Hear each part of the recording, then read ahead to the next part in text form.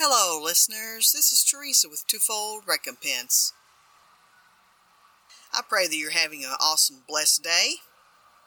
Today I'm going to share a testimony about a positive sowing and reaping experience that I had. In Galatians 6:7 it reads, regarding sowing and reaping, "Do not be deceived and deluded and misled. God will not allow himself to be sneered at, scorned, disdained, or mocked by mere pretensions or professions, or by his precepts being set aside. He inevitably deludes himself who attempts to delude God. For whatever a man sows, that and that only is what he will reap." The last 10 years that I worked as a nurse, I worked in home health. I had a patient that had bilateral, which means both sides, of his legs amputated below the knee. We would meet either at the door, or he would call out to me to come in the house, and he would be sitting up in bed.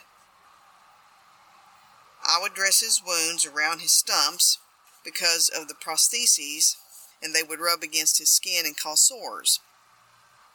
He had a silver platter on his bed, and someone would prepare food and leave it in the refrigerator in the kitchen. God said to serve the patient using the silver platter. I said, "Okay, Lord." The patient would not turn on his air conditioning in the house. It was hot in that house. I would take the silver platter and ask him what he wanted from the refrigerator, and then I would place it on the platter, and I would also get the insulin out of the refrigerator. Then I would place the silver platter on his bed when I got back to the bedroom. There was a red sink and red stove in the kitchen. A 1970s style house. It was hot in that house, and I could feel sweat rolling down my back as I was in the kitchen preparing the platter.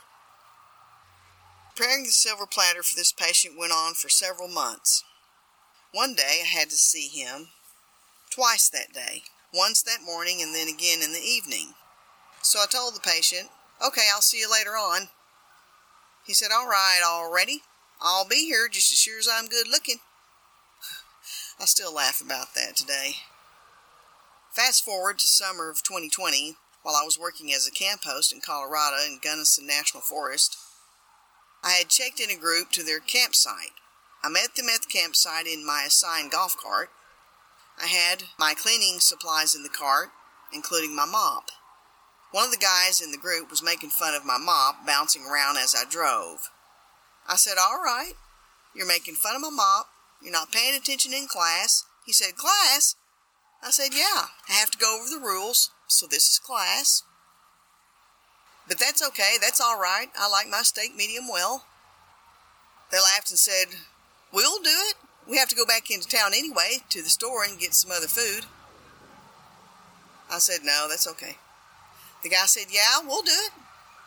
I said, "Okay, if you say you're going to do it, I'm going to hold you to it." He said, "You can hold us to it. It'll be later on in the day, and we'll bring it to you." I said, "Okay." Now was I looking forward to that steak. Later on in the evening, a lady from their group was walking toward my campsite with the steak, potatoes, and all the fixins, all held up high on a silver platter. She was walking along like an experienced waitress. She said, "You enjoy." The Holy Spirit reminded me of that patient and that I had just reaped what I had sown. That steak and all the fixings was delicious. God is true to His word. We want to sow good so that we can reap good.